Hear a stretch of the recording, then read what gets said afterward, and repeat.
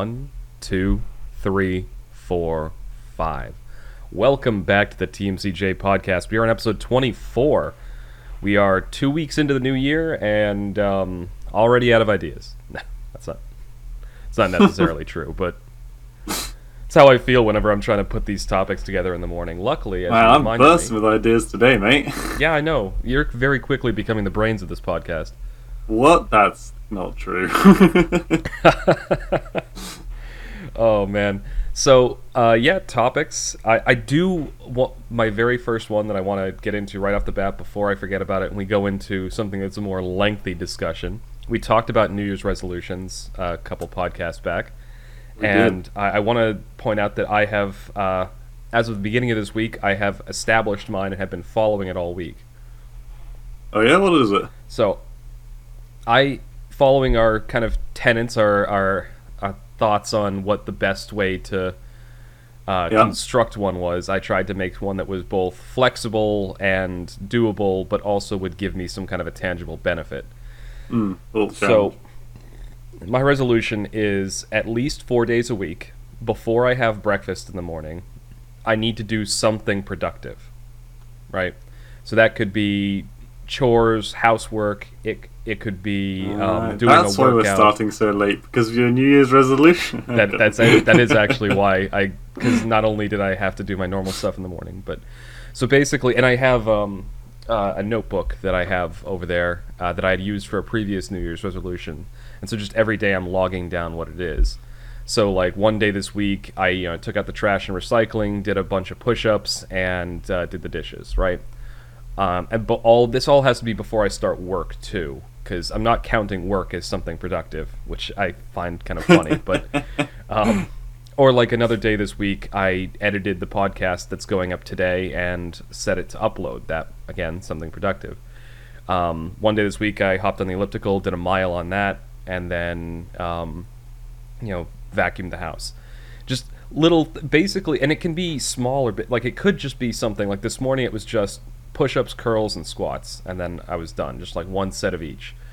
Yeah. So, and I also don't log anything that happens after I eat breakfast. So that's okay. Kind of the chopping off point. It sounds more like, instead of I can't remember the phrase you used. It sounds more like you're doing things that you're not obliged to do, as opposed to not putting in effort.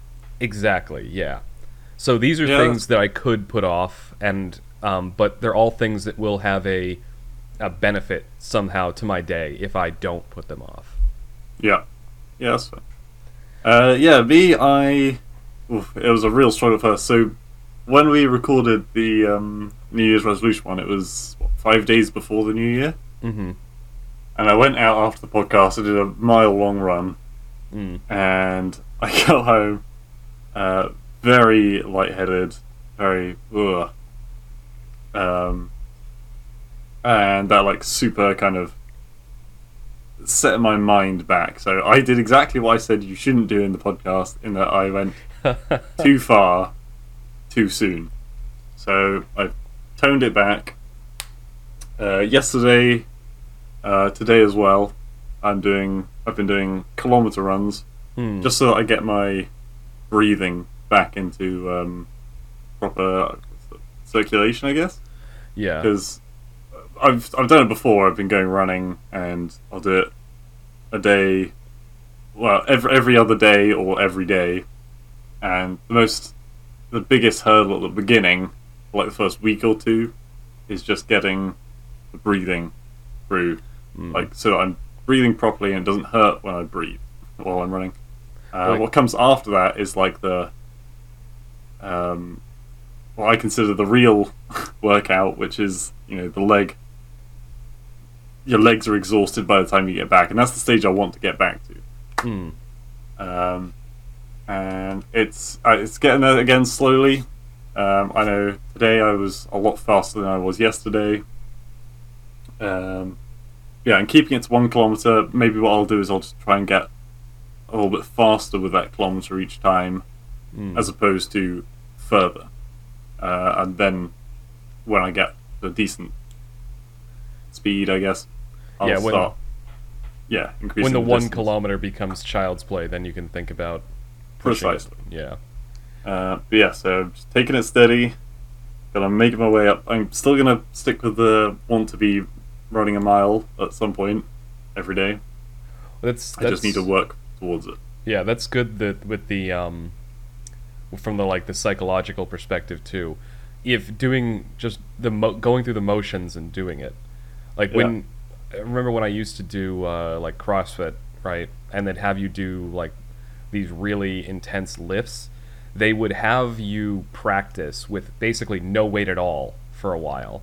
And the idea was just going through the motions and training your body to like, follow through with the proper form and technique. And I think it's the same thing from a mental perspective. Even though it's not like something super demanding, you're training your mind that, okay, I'm going to go out and I'm going to run. And I'm going to go out and I'm going to go run. And then you're getting the breathing right, and then you can worry about actually training like really hard if you want to. Yeah. Yep, it's just little time. Yeah, that's good. Yeah, I just wanted to do that because I know we talked about forming New Year's resolutions, but as of last week's podcast, I hadn't thought of mine yet. Also, I've been keeping up with the Twitter as well. Just about. It's kind of hard because, like, obviously, we don't yet have anyone following the Twitter. So every time I go on it, I'm like, I'm just doing this for no reason at all. But I am doing it for a good reason. I'm doing it so that, one day it will grow. We will grow as a channel, and it'll be there, and I'll have practiced for it, and I'll be ready. So yeah, that's going well. There we go. And you, was there anything else all you regarding people listening here, if any of you use Twitter, follow us, damn it. No, but all that being said, I say that, but I made a Twitter account and maybe used it for 6 months back in 2016 or 2015, and it was the least productive time of my life. Like, fucking... Yeah. Well, don't go to the rest of Twitter. Just go on just for us, and then never use Twitter. Oh my god. There was actually a... I was watching a... Sorry. Just before you get to that, speaking of on the subject of Twitter, because one of the few things that we follow on, like I made when I made the podcast Twitter account, I had it follow a few people, and one of the people I had it follow was Elon Musk. He's now the richest man on Earth.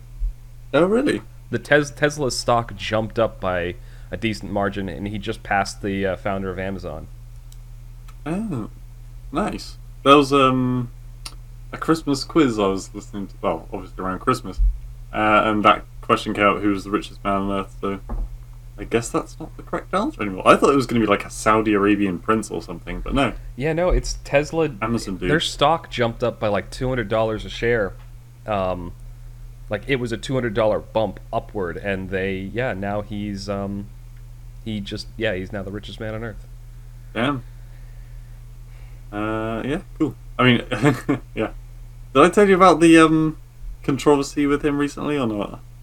It's a bit political, so I don't really want to go into it. I feel like there's always a controversy with him, like because he is the exact, like he's the Tony Stark type, where he's rich and he's inventing all these cool things with he's making all these companies, they're making these innovations, and then he goes on Twitter and shit posts. Like, yeah, I mean he is a memer, that's for sure.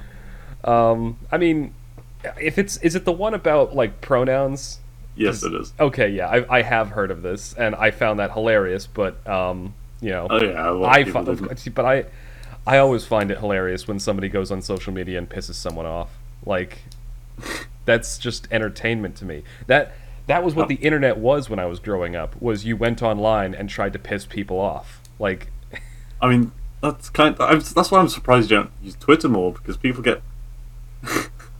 People are easily offended on Twitter. I lie when I said I made my first Twitter account in 2015. I actually made my first one in 2010 at the urging of one of my college friends, and I got it banned within a week. Yeah, I'm not surprised. But it wasn't anything I said. It was the name I chose for the account. I called it like @bag of dicks. Okay. Original. So, and like all I did was just write stupid. To be fair, that's what I used Facebook for too. Was none of my like. It's like, tell us how your day's going, and I would just write whatever random thought came to my mind that usually would be completely nonsensical, and most of the time would just annoy people. Um, yeah, I'm not the ideal social media user because they want people like. So I think social media companies imagine people logging in there and interacting with human beings as if they would interact with them in real life, but that's not how the internet works. No, that's kind of how Discord works, but Yeah, but Discord in general, it's it's a lot like more homely. right. You can speak on Discord and you can have video calls, and so there's Yeah. a closer connection, I think, to people. Mm. Where Discord is like a small cafeteria where you might be talking to a group of people. Facebook or Twitter or something is like a shopping mall, and you're just standing in the middle, screaming out that you had a nice coffee. Yeah, I can just imagine that somebody walking out of like a coffee shop and just like, "This coffee's great." Hashtag ad. Oh my god. Yeah, no. But what I was gonna say just now was that I was watching a YouTube video and someone made, well, a small group of people made a YouTube equivalent, right? Mm. Where creators will put their videos up, and they will get paid based on the amount of time that people spend viewing their videos. There is a cost to watching things on this platform, and I can't remember if it's $1 or £1 a month. Mm. So, and also with that, there is 0 ads as well on any of the videos. So I thought that, I mean, again, I don't know anyone who this is not sponsored or anything. I'm just saying that sounded like quite a nice idea. Yeah. What do you know what the site was called? Because I know of a few that follow a similar model. I want to say it was called like Nebula or something. Okay. Uh, Because I've heard of a site called Minds.com, and they follow a similar thing, except it is free to go on the site, and they don't. It's not like monetary interactions, but you get like this fake currency for the site, and then you can use that to tip, and then the creators can use that to highlight their videos and get more people to watch them, and yeah. it's just it's an interesting economy to it. I looked into it a few years back, and I think I poked around with the site a little bit, but I didn't end up really using it. Yeah, it's hard to beat free, Yeah. especially when AdBlock works on YouTube. I appreciate that. Yeah. But I don't know. It seems like a nicer, better community kind of thing. Well, it's kind of that's been what's happening with honestly with both. I think YouTube is the one where everyone's at, right? So there's definitely going to be there's quality stuff out there, but you kind of have to dig for it. Oh yeah, there's so much trash. But every so often you find a real golden nugget, and you're like, damn, I want to watch this creator now. Yeah, two channels that I just found that I've been following because I'm a massive like history nerd. I discovered a channel like it's mostly an alternate history channel called What If Althist. Yeah. Quite good. The moment you said alternate history, I was like, the words "what if" came into my mind anyway. Oh yeah, okay, you used to watch it too. No, I haven't seen it. It's just something you do in general when. Yeah. I don't know. But so like he did a series recently where he was talking. He's doing a series like looking at potential developments in like global politics, geopolitics, like how countries are going to be interacting with each other over the next 10 to 20 years. Mhm. And one of the big contests coming up is a bunch of countries are cutting off each other's water supply because they need the water for like other reasons, and it's causing a lot of tension. And it's just a very interesting analysis, places that I hadn't even thought about in years. But Are we running out of water? no. But so an example is Ethiopia is building a dam, or a series of dams for hydroelectric power, but it's at the Yeah. source of the Nile, and so that's going to cause serious Go dry water up a lot of problems. land. Yeah. Yeah, for Egypt and one other country, just south of Egypt. I can't remember what country is south of Egypt. Namibia, maybe? Not great with geography. Doesn't Not in matter. the real world, anyway. So, so Ethiopia building this dam, they need the power to help their developing economy. But Egypt is like 90% of the population lives along the Nile. So if the Nile has Yeah. less water, that's going to cause serious problems for them. Also, just a massive tourism point. Yeah, that too. And so there's the two those two countries are kind of mad at each other right now. But that's just one example. So it's not like we're running out of water. It's just that the sources of some key water supplies are located in different countries than the ones that use them. Mm.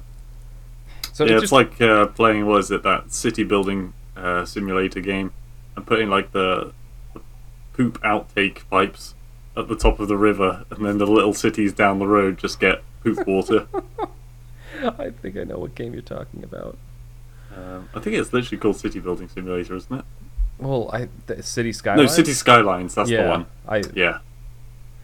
But so that's one channel. Another one that I ran into recently is Economics Explained, and it's exactly what it sounds like, but it's this Australian dude. That and- makes it far better. It is hilarious hearing economics explained by a dude with a bogan accent. Like it just Yeah, I think the thing you have to The know last- about the I can't do that. I can't do that accent. no, you can't. I can't do. I tried and I fucked it up. The only Australian channel I think I follow or have followed in the past, and I occasionally keep coming back to it, is the I think it's called How Ridiculous Mm. or something, where they basically just got this massive tower out in the middle of a deserty forest, and they just drop shit off of it onto other Yes. things. I've seen those videos. You actually probably And- sent me some before. Yeah, probably. I mean, it's very. You don't need a brain really to watch it, but it's very satisfying. Sometimes just watching, like, I don't know, Thor's hammer at 200 feet colliding with a glass table at the bottom or something. Like, I don't know. It's just very satisfying to watch. And yeah, their accents are on point. Oh my god. Yeah, so like, but that's kind of my point. Is there are gems out there, but it takes you a bit to find them on YouTube. Yeah. So it'd be interesting, like going onto a site like that. But yeah, Yeah, it's like I said, I don't think it's ever going to beat YouTube because A, it's free, and B, it's what everybody knows. YouTube- That being said, that's what they said about Facebook, and now, I mean, Facebook's predominantly used by middle-aged people who are angry about, everything. I don't know, yeah, it's just full of hate, really. Yeah. I mean, And it always kind of was. I technically still have a Facebook account, but I haven't logged into it since January of last year. Right. Yeah, it's all about pictures and things now these days, and Facebook is not as Yeah. Well- cohesive. For years, that's all I used Facebook for, was I used it as a place to store photos. But now Right. I have plenty of extra hard drive space, so why bother? Yeah, I've used the only times I used Facebook in like the last year was to get in touch with people who I haven't seen in like 3 years. Yeah, I realized that we're 20 minutes into the first segment, and all we've really done, we talked about New Year's resolutions for about 4 or 5 minutes, and then ragged Yeah. on social media for the next Yeah, I mean- 15. I'm just saying that bingo card's going to be looking pretty full already. Oh my god. Oh dear. Yeah, sorry, do we have a second topic? We still have the first topic. Wait, what was the first topic? I haven't even brought it up yet. I Oh. mentioned the New Year's resolution I thing. thought that was the first topic. Well, I had that jotted down as just like, oh, as a follow up. Let's talk about follow up on the New Year's resolution thing. But the first topic was the one you had from last week that we didn't actually get a chance to talk about. And this is going to be. I feel like this is much less interesting than just shitting on social media. But I kind of But we do it every week, so we do gotta give him a slight break. I like the idea of it though. So the topic that Blue suggested last week that we didn't get to was, so in a lot of video games you'll have like key items like tools, weapons, things that are a little bit fanciful or more realistic, and we wanted to just like think of some that would like either be ridiculous if they existed in real life or could actually work if they were in real life. Yep, it's that time again. Put your nerd goggles on. It's time for video games. Oh my god, you even said it like you had adenoids. Oh my god. Okay, so the one that I used as an example when you brought this up last week that I feel like I'm just going to start with because it's very generic. The Legend of Zelda video games. Ooh. They had a bunch of like these kind of key items. So like, use Ocarina of Time as an example. It was a game on the N64 and now the 3DS. I was gonna say, I would say that all the items from Legend of Zelda, because Legend of Zelda is kind of like set in the past, as it were. I think that most of the items in there are feasibly real. But here, this is why I wanted to first, like, literally one of the best examples of something that would probably not work in real life. So a couple of them, you're right. There's a sword, there's a shield, there's a boomerang, there's bombs. Yep. Those, yeah, all conceivable in real life. But there's also a weapon called the hook shot and a long shot. It's literally like if you picture something about the size, about like half the size of a bowling ball, right? That's the middle of it. It's got a handle on the one end and like a point, like a harpoon on the other end. And it fires out, and there's a chain on it. It hooks onto something, and then, like a grappling hook, pulls you up to wherever it hooked into. I thought that was just a grappling hook gun, though, isn't it? Well, a grappling hook is technically just a hook on the end of a rope that you throw, and then you climb up. But this is... that's what my point is. This, in the setting of this game, is a ridiculous thing. Because, A, where is all that chain being stored? Because there's not nearly enough room inside of that thing for the chain. Yeah. And B, that would rip his arm off. Would it? I mean, the amount of force you see him pull up with in the game, I see what you mean. Sorry, I thought you meant firing it, not getting pulled up by it. Yeah, no, getting pulled up by it. I mean, to be fair though, there'd have to be a lot of force behind it to fire the projectile to start with. Well, like and any distance. Yeah, that's the other question. It's like, yeah, what is firing it out, and what is? It's like an RPG, just like just singes his horse that's standing behind him. Even like grappling hook guns that we have in real life, they're a one-shot thing. You load the grapple hook in, you aim it, you fire. A charge goes off inside the gun, or the delivery device, whatever it is, and then it fires the hook up, and then it hooks on, and then you have to actually climb up the rope. It doesn't automatically wind back up. Yeah, I mean it's slightly future tech in that the there's no rechambering, and I mean if you think about it like the your favorite character in Apex, right? He puts down a base, right, and then fires off the thing, and then he can scale it that way, right? Yeah. Would that be feasible? 'Cause, I mean, that's kind of similar. The only difference is that it's got like it's attached to something where you're standing. I mean, it's a futuristic thing, but yeah. So you just like you're basically taking a base, pounding it into the ground, and that's now an anchor point. And then, like you said, he's using a kind of explosive charge to fire the other base off at like a long distance. It's no different than like a harpoon gun in that regard. And then he can travel even up, can't he? With the things like you grab on something and it's like just a small motor in it that just whirs you along it, right? Yeah, it's a zip line. Yeah. So I mean, it's not inconceivable.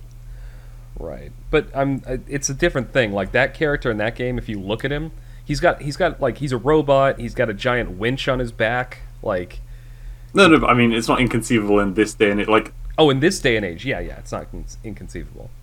No. You could probably create something like that today. And I guarantee you some kind of spec ops unit in some country's military or several countries' military probably have something exactly like that. Maybe. I thought when we were coming up with Yeah. gadgets, I thought you were going to go straight in the deep end with Batman gadgets because Batman's got a lot of fancy gadgets. But going with Batman gadgets almost feels like going with James Bond gadgets. They're always a little bit off the deep end. What were you thinking of when you were thinking of Batman? The most significantly powerful gadget that he has, the Batarang. What isn't it just like a shuriken shaped like a bat? No, they can do all sorts of stuff. I'm pretty sure in some of the games it has yeah. sonar emitting shit. It can come back. It He has the can electrocution kill one. people. Yeah. Snark. What? It can kill people? No, wait, it's Batman. It can't. Yeah, kill Batman people. can't kill people. If he sharpened those wings, it could kill people. Well, that's the thing. I remember watching the Batman movies, like the Dark Knight trilogy when they came out. Mm. Like, I remember seeing when he first got the suit, I'm like, he's gonna kill somebody by accident at some point. Like, Batman, like, he doesn't. His whole character, except for the new Batman, the new Ben Affleck Batman, kills people all the time. But, like, a true iteration of Batman, like his whole shtick was he doesn't kill. He just seriously cripples people and leaves them with concussions and contusions all over their body. Like, they can live with their mistakes. Yeah. But then, like when he's first looking at the suit in that first movie, like Morgan Freeman's there talking to him about the suit, and like these blades pop out and fire across the room. I'm like, he's gonna pull the wrong trigger, hit the wrong button on his suit, and he's gonna kill somebody. That's almost like in a video game where you're like, oh, I accidentally like jumped out of a window instead of crouching next to it. Yes. Except as Batman, it actually kills someone. Oh my god! Sorry, misclick. I've done that. I did that in Cyberpunk so many times. I was trying to open something up and I hit the wrong button and threw a grenade at it. Like, just... oh god, yeah. Grenades it's always grenades, isn't it? It really is. And it bounces off a wall next to a door, and everyone's just like, "Oh shit!" Well, so one thing I tried to do, like there was a van that I had to destroy in the game, right? Yeah. And I tossed a grenade. Like the back doors to the van were open, so I tried to toss a grenade into the van. But there's an invisible wall where the doors normally are, so the grenade ricocheted off of nothing and came flying back into my face. Oh dear. Oh my god. They I was playing Rainbow the other day and the same thing happened. I was like crouching. Me and another operative had just entered the building. There was a small hole in a wall, and I was like, I reckon I can get a grenade through there. Pulled the pin out, cooked it, and then just as I was throwing it, the person I came in with steps in front of me. The amount of time I'd already let go. You have done that when I'm trying to deploy the goo traps as Legion. Oh, but no, that's different. All right, that's you just not being aware of your surroundings. That's not my fault. There's a wind-up time for it, so he takes the thing off and then he throws it, and I can't cancel it. Also, somebody just you don't take any damage from that. I take damage from that. You just lose 5 points, and one kill is worth 100 points. That damages my morale. You could also pick that goo up again and replace it. I can't spirit. replace my broken skull when I've dropped a grenade at the feet of myself and an ally. I take spiritual damage from that. Spiritual damage, yeah, right. Haven't you hit me with Sledge's hammer before? I have, yes. Where's my spiritual revenge for that? I lost a lot more points. Yeah, as you should. You crippled me with a hammer. Also, just getting back to the topic of gadgets, because Rainbow Six is a perfect example. There's tons of gadgets in that game. I love that my favorite character to play, Sledge, he has one gadget, and it's a hammer. It's not even a gadget. You can't call that a gadget. That's a gadget. Isn't Sledge Scottish? He's got simple tastes. His gadget is just like a heavy rock on a stick. Maybe if the hammer had like Bluetooth or something, but it doesn't, so no. But if it had Bluetooth, oh my god, just put speakers in the side of the hammer so he could play like bagpipes as he's smashing down walls. And you could call it the boombox. I want this so bad. I want this in real life, actually. Yeah. Oh. It's the sledgehammer with. Mind you, the audio equipment in there would get destroyed the moment you hit a wall. So I've got to tell this. This is quite an old story. Back in my just after college, or yeah, just after college, I went to an anime convention with some old friends, and I can't remember. Like we're just basically going around and hanging out. I was a lot nerdier back in those days, believe it or not. But the Impossible. Yeah, exactly. We wanted to, like, I always liked the idea of like people dressing up and doing like cosplay for these things, but I also liked to like piss people off and make fun of them. So what I did was I came up with a costume idea. So you know the anime Ghost in the Shell? Yep. Okay. I've not seen it, but I know of it. Yeah, so for just quick synopsis for the people that don't know, Ghost in the Shell is a cyberpunk, like, future sci-fi anime where, you know, full body cybernetics are possible and people can, like, basically, they have, like, you know, jacks in their necks and they can plug into computers and interact directly computer to brain, that sort of stuff. It's called Ghost in the Shell because the shell is the cybernetic body, the ghost is, you know, the human mind, human spirit, whatever you want to call it. Yeah. It's a very, very good anime. They made a movie and then they made a series that was also quite good called Standalone Complex. Doesn't matter. Wasn't the movie by the guy that did Resident Evil or something? Oh, no, I'm not talking about the live-action movie. I'm talking about the original animated movie. Yeah, no, sorry, I'm aware, but I was just... Yeah, but I think you're right.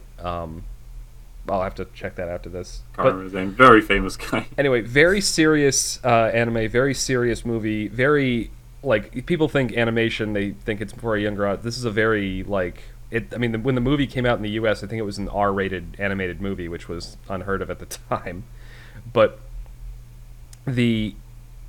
so anyway, very serious, very psychological, very thought-provoking. I decided to make the following costume. I got one of those turtle shell sandboxes, took the shell part off, threw a sheet over my entire body, cut out like eye holes in it, and then filled the turtle shell with cement and tied ropes on it so I could wear it around my back, and then put speakers in it. And I called the costume... So you put cement in it? Yeah, I put cement in it. It wasn't... Well, I couldn't think of another way to hold the ropes on. And I wanted to actually be a hard... the thing weighed like 40 pounds. Like, my back hurt like hell after walking around with that thing on. Yeah, no shit! But the fun thing was there was a dance during the convention, and I was able to fall back on the shell and spin around. That was a lot of fun. Oh my god. But then I couldn't get back up because it was full of cement. Like a turtle. Very, very appropriate. But the reason I bring it up, and you know, the whole joke was I'm the ghost in the shell. Like it was a stupid pun, but it got exactly what I wanted. I got laughs out of some people, and I got annoyance out of others. But what Nice. I did was in the cement, I embedded 2 Bluetooth speakers and had those hooked up to my phone. So my shell was playing music as I was walking around. And that's what, you know, talking about the Bluetooth hammer, that's what I was thinking of. Gotcha. Long, elaborate story just to get to that point. But Well, if I had just 34 minutes. if I had just said right at the beginning, oh, this one time I had a concrete-filled turtle shell that could play the music, that would have made no sense. I needed context. When has anything we've said made sense? I mean, just look back at this entire first segment. Yeah, I mean, just look at the segments we're going to be discussing today. Oh, God. All right. You know what? Yeah. You're right, though. That is a good spot to end segment 1. Yeah. So this is going to be end of segment 1 of the TMCJ podcast. Thank you all for listening, and you will hear us momentarily for segment 2.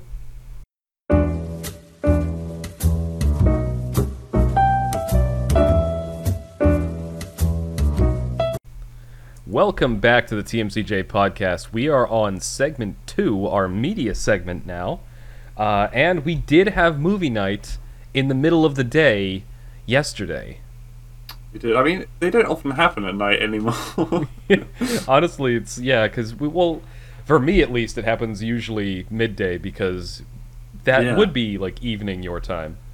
And I've been trying to get my sleep schedule back to normal, so I haven't been up that late. Yeah. So movie afternoon, movie lunch break in my case. Yeah. But yes, so we watched a movie that I had been kind of wanting to show people for a long time. It's a bit older. When I did look this up, it came out in 2003, although I first saw it in college, which would have been like 2008, 2009. It did give original Transformers movie vibes. It had a very 80s, 1990s anime kind of feel to it. Even though it was made in the early 2000s. But the movie's called Interstellar 5555, which I later found out that those subtitles actually mean something. Like the fives actually stand for something. They actually use the 5 as S's. So it's like oh god, I've forgotten it now. Oh. So I look it up while you waffle. Yeah, please look it up while I just go. I'll describe the plot. So the interesting thing about this movie is that there's absolutely no spoken dialogue, but it's not like a silent movie or like that. It's essentially they took Daft Punk, the kind of, I don't know what to call that band or group, whatever they are. Story of Secret Star System. Story of Secret Star System. That's what it is. So there's Daft Punk, the group. Their second album, Discovery. The entire movie is set to that album, and the album just plays through. And they have essentially made an anime movie. Some Japanese animation studio, Toei, I think, did the movie, and they just basically created this whole like sci-fi. It's a very simplistic story because, I mean, when I say simplistic, I mean at the very beginning you can kind of guess how most of the plot points are going to happen. Some bit of adversity is going to happen to the main people. They're going to go through a series of hardships, and then they're going to break free or be rescued, and then happily ever after, right?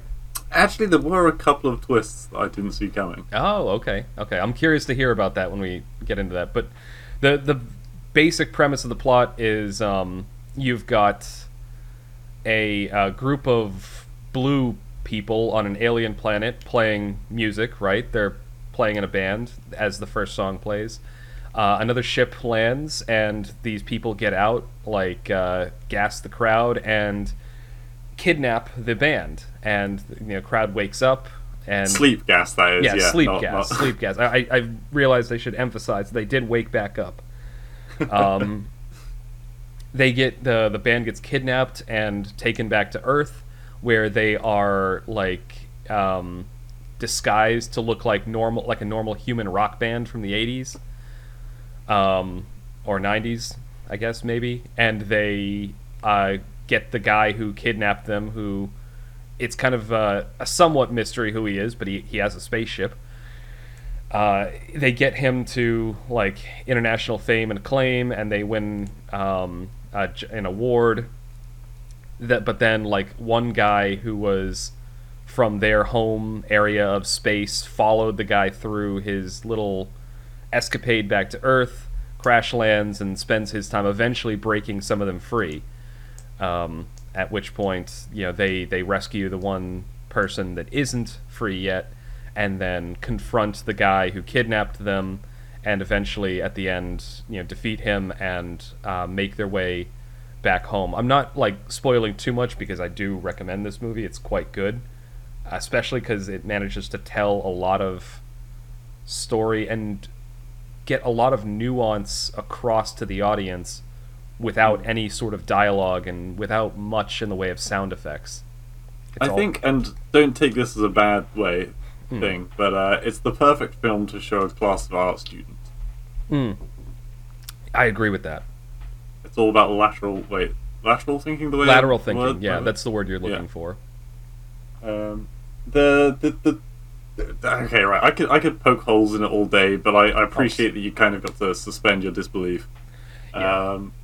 There's, first of all, I thought it was going to be a lot shorter. I thought the moment they all got out of their headbox things, where they're The mind control bit. mind controlled, that's the word. I thought that was going to be like they were then going to just beat up the bad guy and go home. But no, it was like that was only the first third of the story kind of thing. Yeah, there was a lot more to the struggle behind that. Yeah, and something else that I said when we just finished the movie, I was like, so it was a good movie, but the music kind of let it down. Yeah, so which is a bit gone. Yeah, I mentioned this at the end of the movie too. I'm not a huge fan of Daft Punk. Like, they have a few songs that I absolutely love, but this was like an entire album. And if you're not a huge fan of that genre of music, there are scenes and bits that can get a bit grating. But I will say the story and animation carried it for me during those scenes.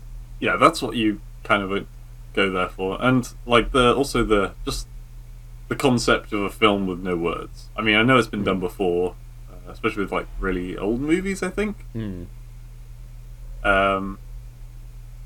But it's interesting, and clearly the story and animation holds its own, because if it didn't, the whole thing would just be a mess.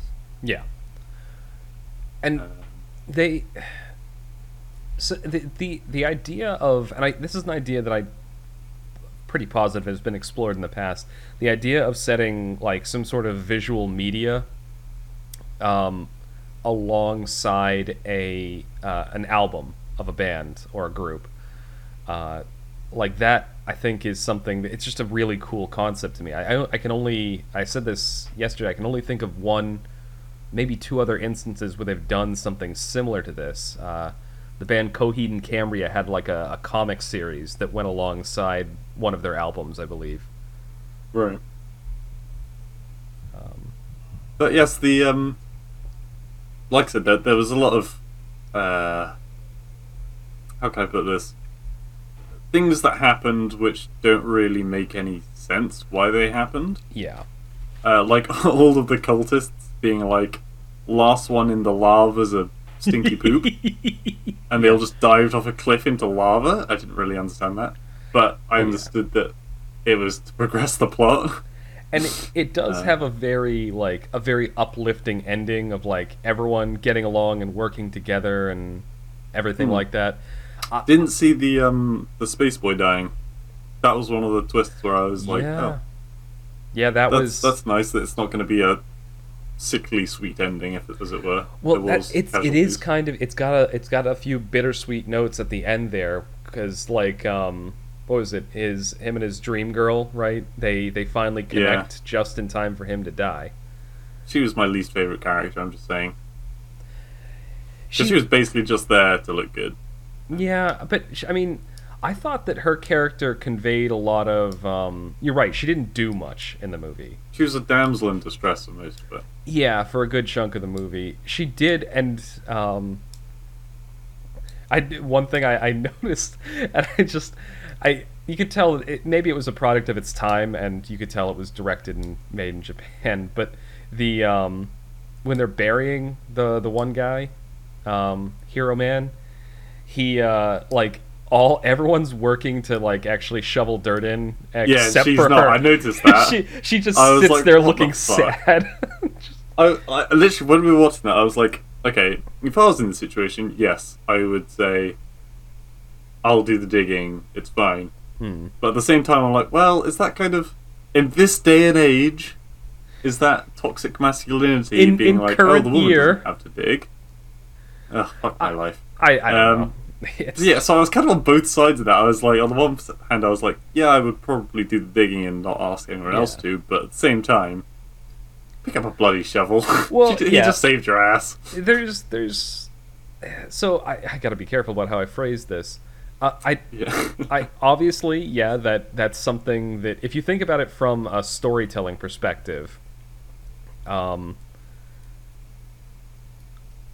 let me arrange my thoughts. If you think about it from a storytelling perspective, yeah, there might be something if it was made in modern day like Western anywhere, then that could be seen as somewhat chauvinistic. But if you're looking at it from like if you were looking at that the story as if you're looking at real people, there's something kind of oddly charming about the fact that she that one main character, she was the main character, like I think of the movie. If I had to choose one person who was probably the main protagonist, I'd say it was her. Yeah.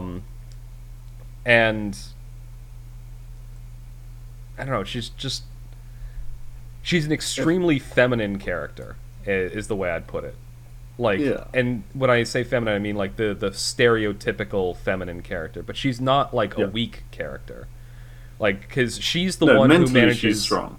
Yeah, she's the one that manages to find out like where the guy is, like the guy that kidnapped them all, and get them to the place they need to be. Like she was the only one that managed to like break through the mind control when she still had the things on her head. Yeah, at the beginning, when the guy almost escapes, right, with his guitar, I was like, okay, he's set up to be the main protagonist. He's going to go off and save the other three. Yeah. Instead, they just got another person who looks just like him and just killed anything that he doesn't like. He doesn't do anything. Yeah, the guitarist isn't really that much of a main character in the movie. Like, No, like the keyboard dude does quite a bit. The keyboard dude's actually kind of a badass. He's the one that infiltrates Yeah. the place. He knocks out the floor washer dude, and like I don't Yeah. know. He like the keyboardist is kind of a badass. He was my favorite character, I should say. Hmm. The drummer dude just also kind of didn't really do much, but you got the feeling that he was kind of just there as a joke. Yeah, he was kind of a comic relief goofball kind Yeah. of guy. Also, one of the things I really liked is that when they did it went up on the screen very quickly, but their fake identities, like when they were doing like profiles on them, when they were showing how they were getting popular on Earth, they had their fake like origin, their fake like likes and dislikes. The drummer dude, origin, Munich, favorite things, beer. Right. Like it just made me laugh when I saw that, and I want to go back and pause it and actually look at like the full profiles they made for all of them. Yeah, get the full lore. The keyboardist was supposedly from Brooklyn. The guitarist, who was the most useless, he was supposedly from London. Oh, really? Yeah, that's what they listed him as on that little brief snippet there. Huh. The attire wasn't very. It was Well, it was very like 80s rock band attire. yeah. I don't know. Like synth, what is it? Like prog rock. Yeah. I don't know. Yeah, I don't know. I mean, I think but- they just should have evened out the roles a bit more. Yeah. They could have been, but again, this is one of the reasons that I say that it tells a very simple story, because it can't get into the deep nuances you could get into when you have more time to develop and more dialogue. This one, Yeah. it's an entirely visual story, and the music is there to set the mood and the theme of the scene. It felt like corners were cut because they didn't have enough music to Yeah. go with it. Well, right, that's the thing. It has to take place entirely within the span of one album. Yeah, and there was a lot of repeating lines of music. My gosh. I'll repeat the joke. There's a song called "Too Long," and the theme of the scene, it's too long since you've been home, right? Like that's supposed to be kind of the feel you get out of it, but the scene goes on forever, and the song goes on forever, and so Just repeating the words too long. yeah, the joke is this scene is too long, this song is too long. Can we cut to the chase? Yeah. But Sad but true. we could pick the movie apart and we have Oh, yeah. spent the last I'm not even like mentioning like the ghost spirit that followed them through the warp. there's that, and then there's the fact that like their understanding of like physics, or if I wanted to be a real cynic, the fact that the whole world united together to develop like a brand new space program so they could send these weirdo aliens home instead of dissecting them. Like Every single thing about the villain was ridiculous. Yeah, it was, but that's the thing. He was an over the top like pantomime villain. Yeah, with no reason for doing what he was doing. But that's why I haven't brought him up until now. Well, I think that it was implied that doing that ritual was going to give him the power to essentially dominate the world. Like, it was a very generic supervillain motivation. They tried to cram in some kind of, he watched his father die as a child, and then he just became an asshole. Well, it was implied. What I got out of that scene was that like that meteor crashed and it like made him immortal, right? It was that evil radiation sort of thing that made him into some kind of a weirdo immortal thing, and there was space technology in that thing, and that's where he got all of his shit from. Yeah. There are contrivances in the movie, but if you don't look at any piece of it too closely and you just sit back and like just enjoy it, it's a very simple, straightforward, like classical feeling kind of story that has a very uplifting ending. It'll give you some. If you don't dig too deep, it'll give you some good feelings by the end of the movie. Well, I think. You could kind of write a paper on it that lasts about twice the length of the actual film, with all the things that they did with it, and very clever things that they did do. Yeah. There's they do a lot with just like with facial expressions and with like visual cues that would normally be handled by dialogue, and I think because you're not listening to dialogue, you're that much more focusing that much more. Yeah, on the visual aspects. I thought it was quite a. Despite the silliness of it all, it did lend quite an emotional response, I think. Yeah, and again, if you're looking for like something more serious and sci-fi, this isn't for you. If you're looking for something with like deep character development that subverts your expectations, this isn't what you're looking for. Then watch Star Trek. Yeah, right? Well, specifically, watch The Next Generation. Okay. Anyway. That's an excellent series. I have not talked enough about that. I was not a Star Trek fan. Like, really, I never watched Star Trek. But after seeing the new rebooted Star Trek movie, the first one, I was like, you know what? Maybe the original series are actually pretty good. And I went back and I watched Next Generation, which aired during my lifetime, but I was like 5. Yeah, I'm not really a Star Trek fan. I think I tried watching it once and it was just a bit too, I don't know, dated, I guess, when I was about. Yeah, well, it depends on which, like, if you go back to the original one, that's what I tried to watch the original one first with Kirk and Spock and all that, and I couldn't do it. But the one with Jean-Luc Picard, the Patrick Stewart, that series was quite good. Okay. With a lot of good philosophy and character moments and stuff. It was just very, very well done. Final thoughts on this movie. I think I've pretty much given mine at this point. I enjoyed it. I don't think it's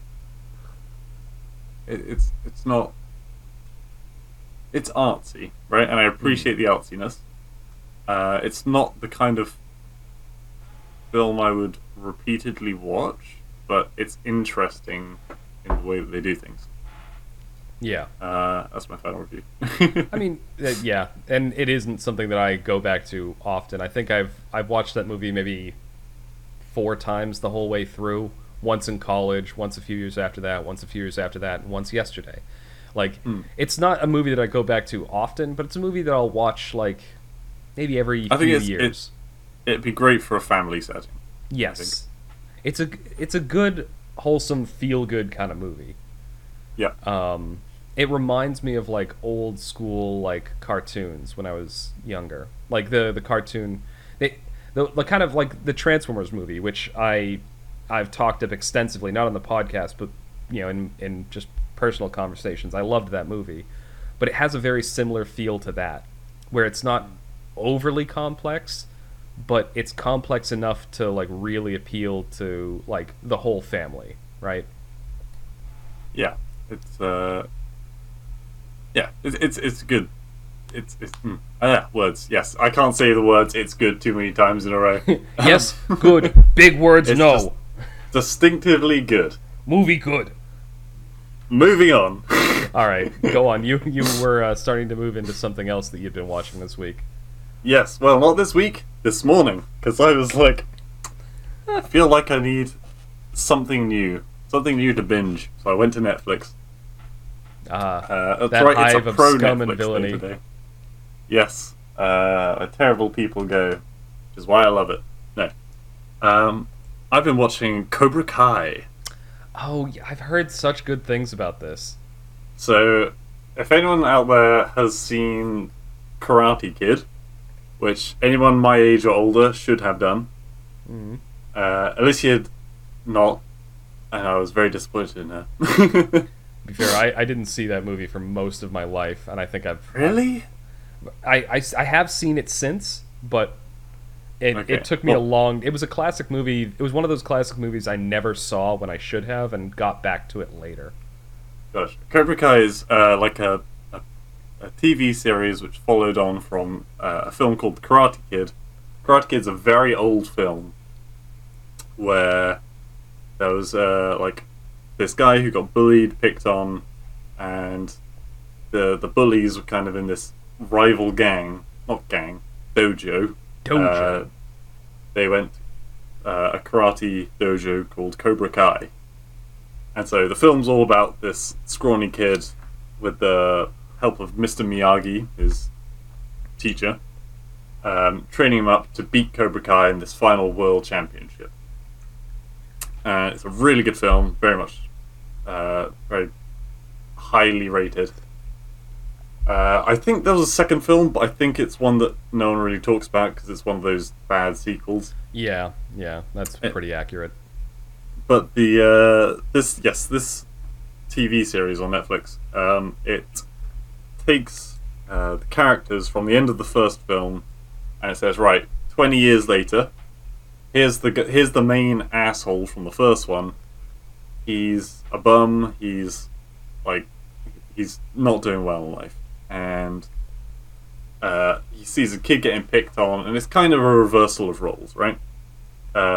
David San, whatever, is the protagonist from the first film, is now a big time like car dealer. He's got lots of money. He's got an amazing house, a family, all these things, and he becomes a bit of a prick, but not a massive prick. Like I still think he's a good person. Smug, right? Like, would that be a fair characterization? He's gotten smug because of his success. Yeah, but it's obvious that he actually does care. Like when there's a lot about his like family. He's got a daughter and a son, and he cares a lot about his daughter. He wants them to grow up properly, not to be like on games and stuff the whole time. And yeah, so this the Cobra Kai dude, he helps this kid that's being beaten up by a bunch of other school kids, and he sets up a Cobra Kai dojo. And he, in the true Cobra Kai fashion, it's like no nonsense, right? It's that's why he's very how can I say it? Of his time. His morals and ethics are that of someone who's like lived through the 80s kind of thing. Yeah. Where like the first time that his student is like in the dojo with him, he's like, alright, give me 30 press-ups on your knuckles, and the kid gets down and he's like, can't do one. He starts having like an asthma problem, and the sensei is like, what are you doing? And picks up his asthma inhaler, throws it against a wall, it smashes apart. And the kid's like, oh, okay, I guess that's not a thing. We can't just like, we just gotta buckle down no matter what. And don't do this in real life because that can be quite dangerous. Well, yeah, no, you'll get sued also. Oh yeah, the things that he at one point he ties the kid's hands up, takes him to a swimming pool in the middle of the night and pushes the kid in. He's like, use your feet, keep your head above the water, just fucking, you're a Cobra Kai, you can't die. Just do it. Yeah, and I'm like, this kid's gonna go fucking run to the police any second, but he doesn't for whatever reason.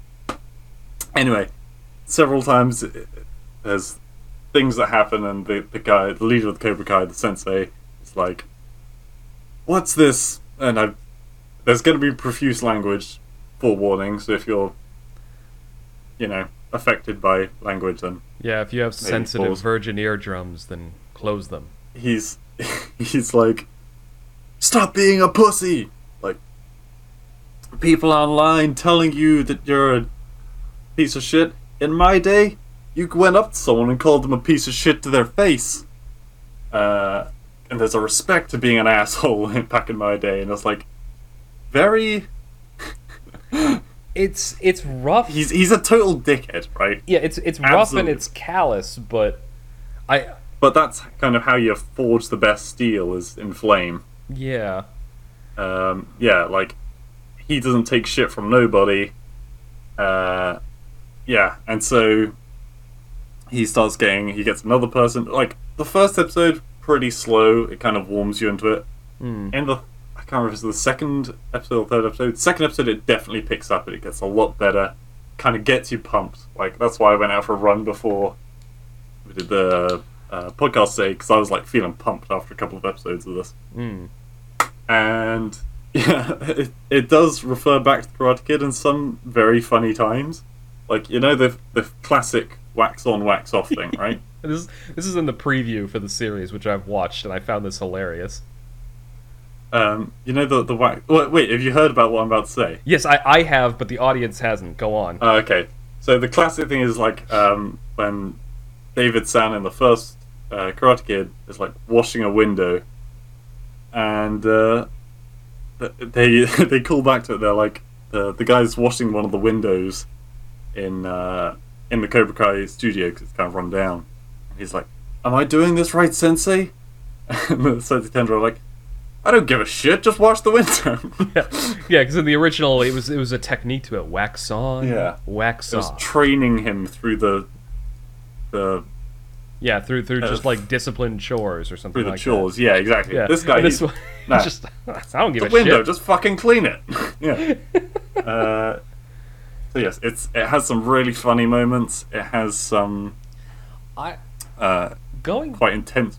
Go on. going back to something that we talked about. I think it was last podcast. We kind of ventured into Easter egg territory after we talked about product placement, and I'm thinking that this is an example of how to do like reference right. Like, you're referencing the source material, you're referring back to it, but you're doing it in kind of like a logical, like it's not like, that happens and then they all turn to the camera and like, laugh, you sheep. Yeah. It's more like it's more subtle. Like, the audience will get it if they've seen the original, but it's not like in your face so Yeah, much, and it's funny. There are a lot of subtleties. One of probably the best subtlety I find is that clearly the show revolves around these two people, the bum and the rich guy, right? Yeah, Neither of them are good people. Neither of them are bad people. Like, they're yeah, they're very human. This sensei's trying to train up a guy through, not the most PC means, but he's training a guy up so he doesn't get beaten up, basically. Yeah, But at the same time, that sensei then gets drunk one night, swaps a couple of cans of beer for a spray paint can, and draws a giant cock on the rich guy's billboard going into his mouth. So he's not good at all. He's not a good person. Some of his morals are good though, and it is very funny. I mean, I think I've sold Kaiser on it. I've wanted to watch this for a while, but now hearing more details, I think I'm going to have to. It's so something I was thinking about listening to your whole description of it. Talking about how this guy has a very, very harsh philosophy to train up the kid, but the kid doesn't run and actually sticks it out and He keeps does. going with him.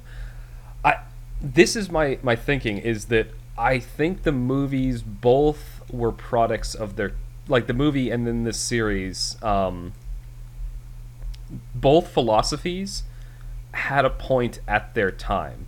So when the original one came out, it was what, the late '80s, early '90s, right? I Right. can't remember when it first came out, but it was a time of more like, noise and conflict and like aggression, right? Yeah. And so the Mr. Miyagi philosophy of just like this calm and reserved nature, the non-aggression and discipline and defense, it struck a much like a strong chord, and it was a much needed message, I think. Mm. Now Now it's more like the opposite. exactly, we're in an opposite, where people are seem to be a lot more passive, they're a lot more sensitive, they're a lot more, you know hurt by everything, really. It's Yeah, it's the and that exact doesn't opposite. mean people need to be aggressive. No, It no. means that people need to, when you see something going wrong in the world, you don't just sit on the sidelines and do nothing Yeah, about it. you speak up and you say something about it. Aggression doesn't necessarily. Aggression is probably the wrong word. Maybe disagreeableness or whatever the word is. Oh, Cobra Kai is all about aggression. Like, Yes, yes. Okay, I'm talking from a philosophical standpoint. yes, But my point is, I yeah. think that the whole Cobra Kai thing, the message that it's giving, like now, like it's almost. You're right. Everything you described is very non-PC. Probably would get him sued, if not arrested. Oh yeah, he would. Yeah, absolutely arrested.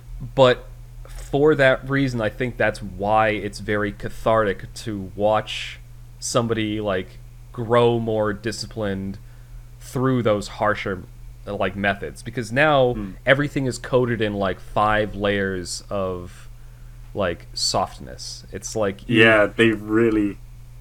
Sorry. no. Just I was saying, like in modern day, if you want to actually, I'm thinking about at work when I have to like tell somebody to like what they need to do, or if they've made a mistake on something. I have to be very careful about how I say it. I have to go through like 5 layers Yeah. of corporate speak before I can actually get to There's- my point.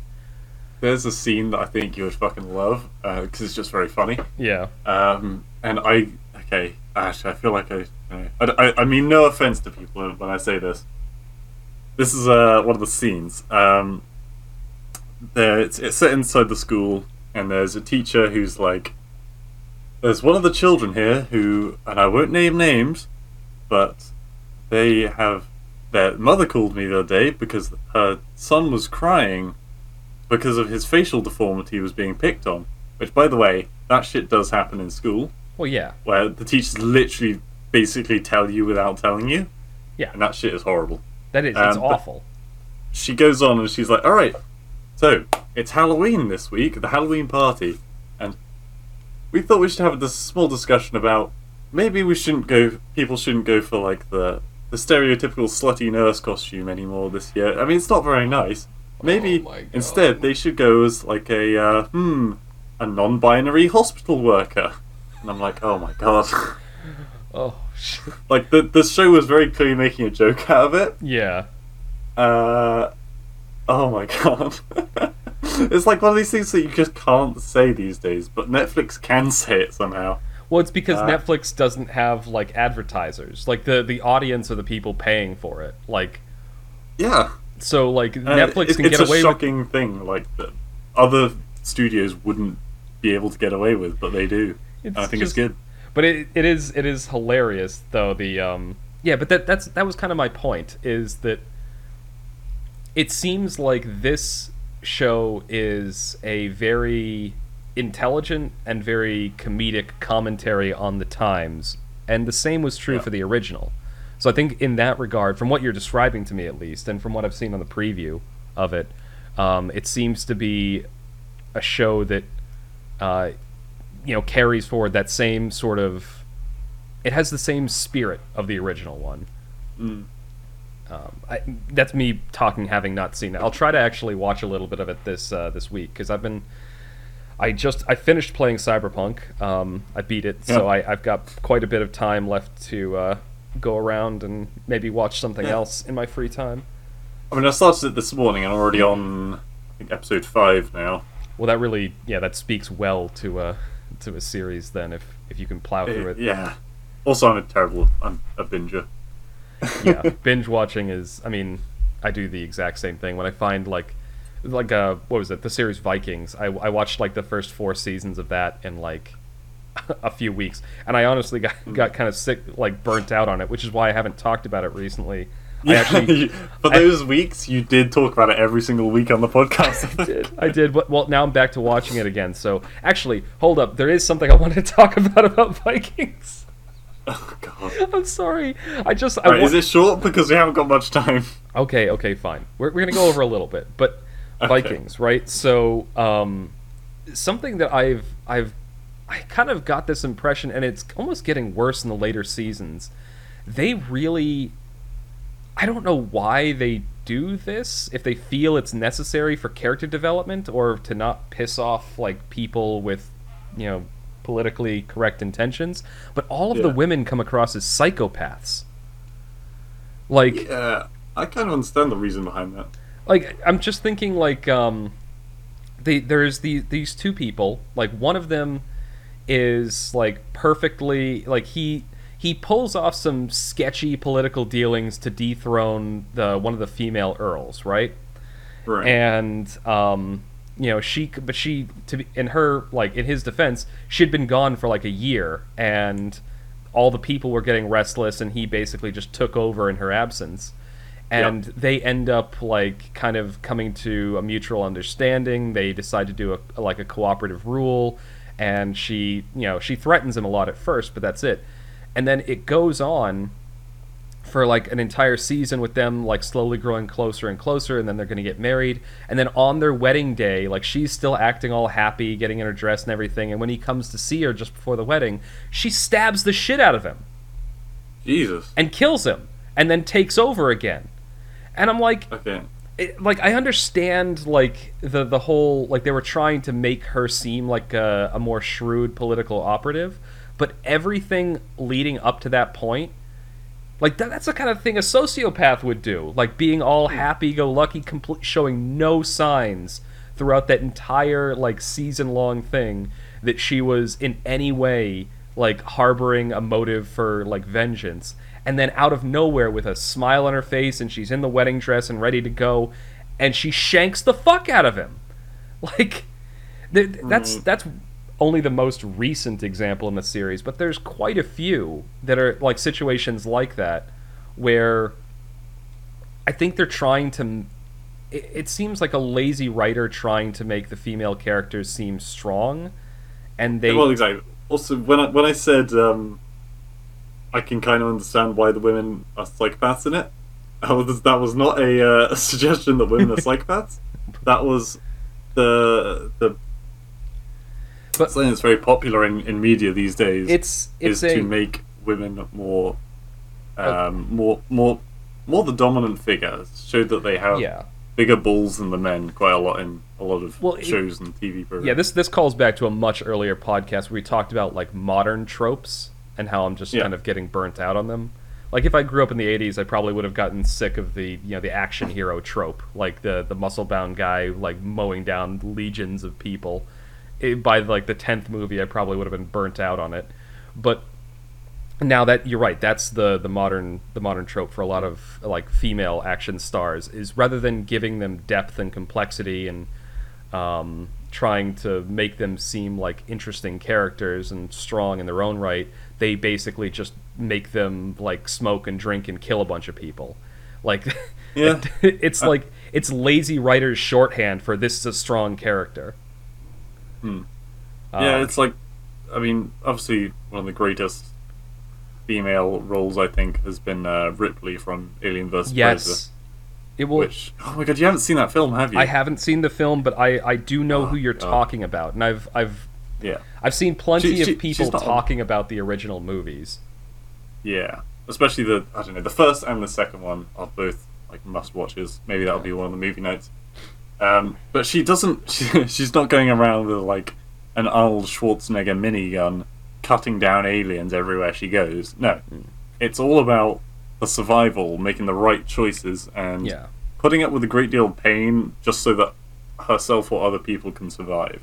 Yeah, they make her an actual strong character rather than just making her like show off superficial strengths. Yeah. And she has her weaknesses. Yeah. Some that she gets over, some that she doesn't. But yeah, she's a great role model, I think. Yeah. Even a fictitious one. Yeah, so and it's just one of those things that it annoys me because so much else in the show is well written. Because there's characters that do very similar things to what she does, but the show tries to put her in a very sympathetic light and portray her as this very shrewd, intelligent political operative. Yes, I know we're going over time. That beep came through. Sorry. I was trying to do it subtly because this is like the longest we've done. Well, I've completely forgotten to put myself on Do Not Disturb, so the Discord beep did come through. All right, I will summarize my thoughts with this one last little point. Okay. So I've already described how this character acts, right?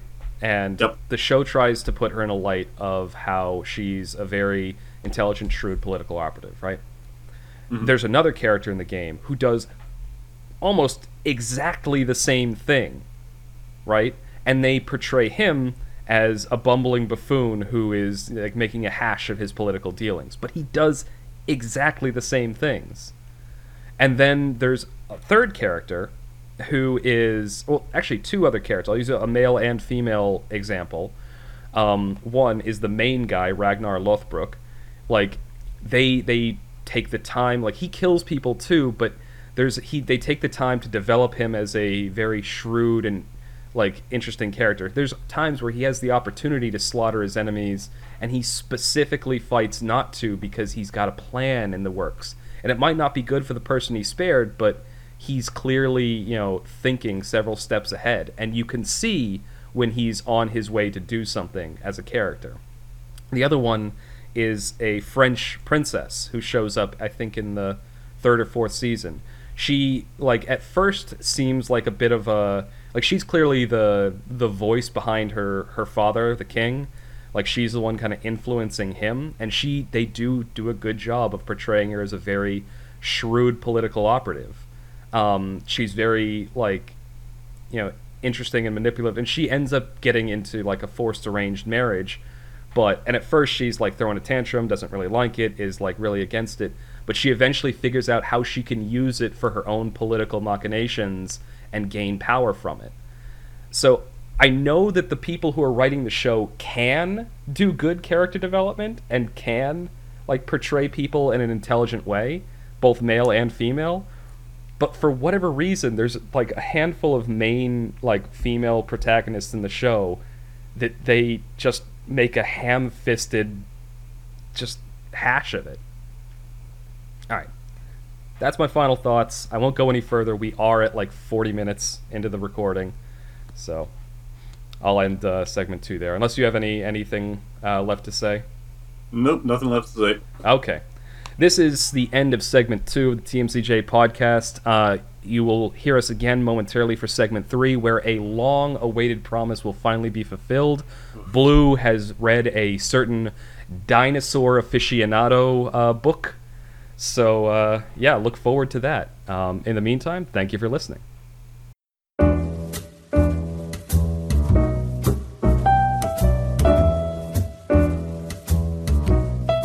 Welcome back to the TMCJ podcast. We are on segment 3, our wild card, which, dear God, this week is it a wild card. I hope you're ready for story time, kids. All right, so if I do put an explicit tag on these podcasts when I upload them, so just you've been warned. It's that dinosaur thing that we've been waiting on and promised since God knows when. Like episode 2 or something? Yeah, we talked about it way back then, and some of our listeners have not let us forget. So, with that being said, take it away, Blue. Well, we committed, and, I committed.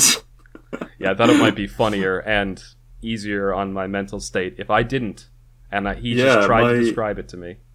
My Audible account is now forever cursed with a half-an-hour rendition of a tale that goes by the name of Ravaged by the Triceratops. Now, pre-podcast, we discussed and said that we think it's best if I change the wording of the story so that we don't get quite as hard hit by the demonetization. Well, not that we're being monetized anyway, but we'll try and offend the least number of people possible. So, for the sake of all those out there, we will be talking today about a story about primarily about fishing. Okay. Like I said, it's a half-hour book. I What? do not recommend you pick it up.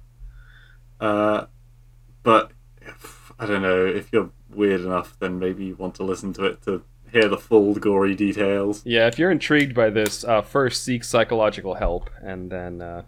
Yep. And then still don't buy the book. I don't know. It's a weird one. So, the story begins. It's set in, I assume, some kind of Jurassic era where there's tribes of humans, and one of the rights to becoming a fully fledged grown-up woman is that they have to surpass this challenge where they, without wearing much, they have to pick a wild animal that they have to go out and kill with like just the tools of the land. They're not allowed outsider help, etc., etc.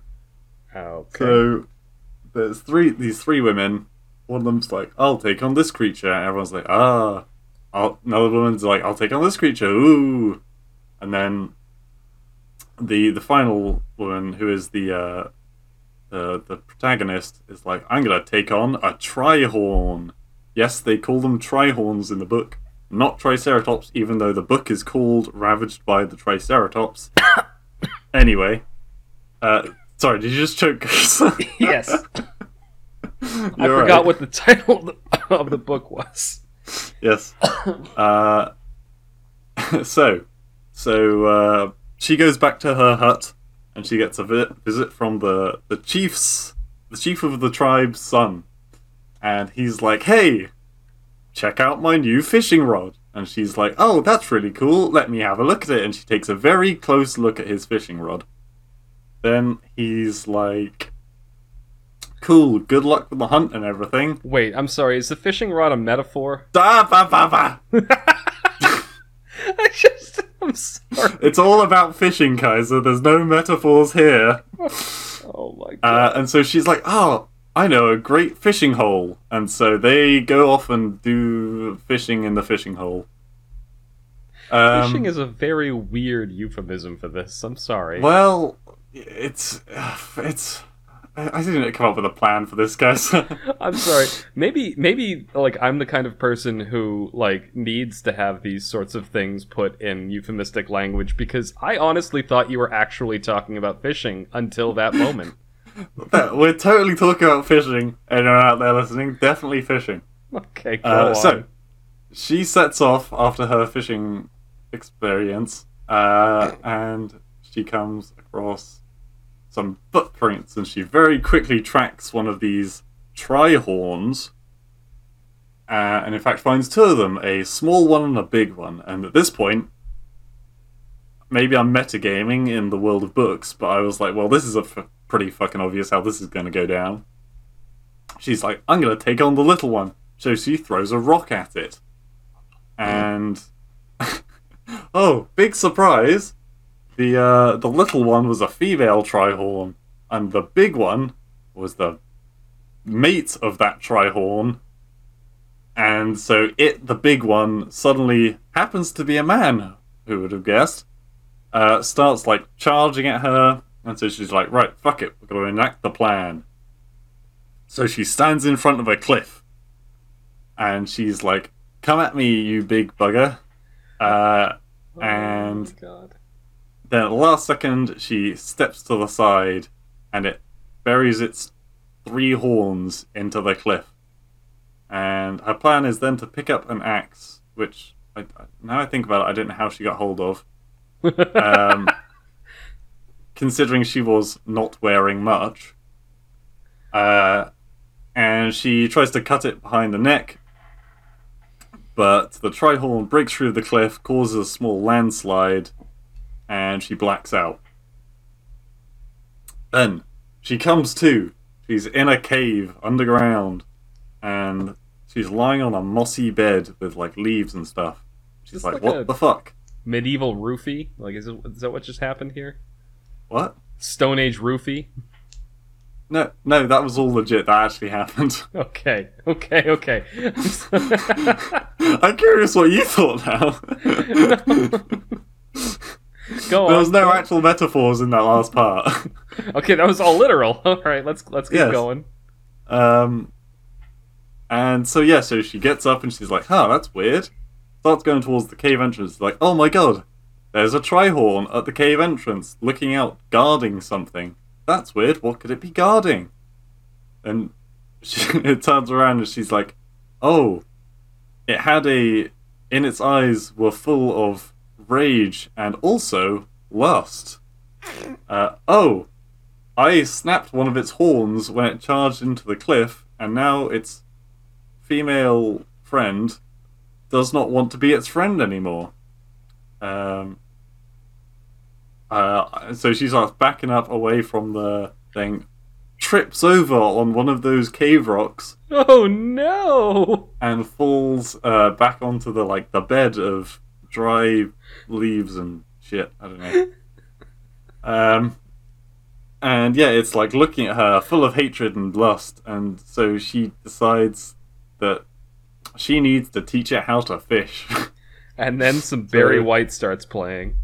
The Triceratops is like, I would love if you showed me how to assemble this fishing rod. So she assembles his fishing rod, makes a real long and sturdy one, and then they go off fishing, and he also fishes in the same fishing hole that she showed her friend back at the village. Oh my god. And then she is exhausted after all of that fishing, so she falls asleep on the leaves, wakes up, and the Triceratops is nowhere to be seen. So she takes the advantage and runs away from the cave. She eventually stumbles all the way home, despite not knowing quite where she was. And then just as she collapsed on the ground, the villagers find her, and they're like, "So did you kill the monster?" And she's like, "No." And they're like, "But I fuck. slayed the beast." But and the closing line of the book is, which I don't agree with, "But I found a way to tame them." Alright. She did not tame it in any flipping way, alright? I mean... and it just cuts off there. And that's the story of Ravaged by the Triceratops. Well, that really is... I mean, that... You know what? Credit where credit's due. That is a parable for the ages. I mean, I listened to it just after the last podcast we did. So Yeah. I'd started doing the thumbnail. It was about 2 minutes into doing the thumbnail. I was like, alright, I'm going to save, close this all down. I had to get an alcoholic drink and just fucking... Oh, God. Oh. So yes, now none of you have to read that book. I hope you're all kind of satisfied out want there to. that wanted it. I kind of want to listen to it now. Are you serious? What the fuck? I have so many questions. I mean, you're more than welcome to ask them, but I will have to respond to them in euphemism. All right, well, here's question number one. How did she walk back to the village? I think she'd be, bow-legged for a week. It was a very strenuous fishing trip. That's why she fell asleep afterwards. Okay. Fuck, I don't know.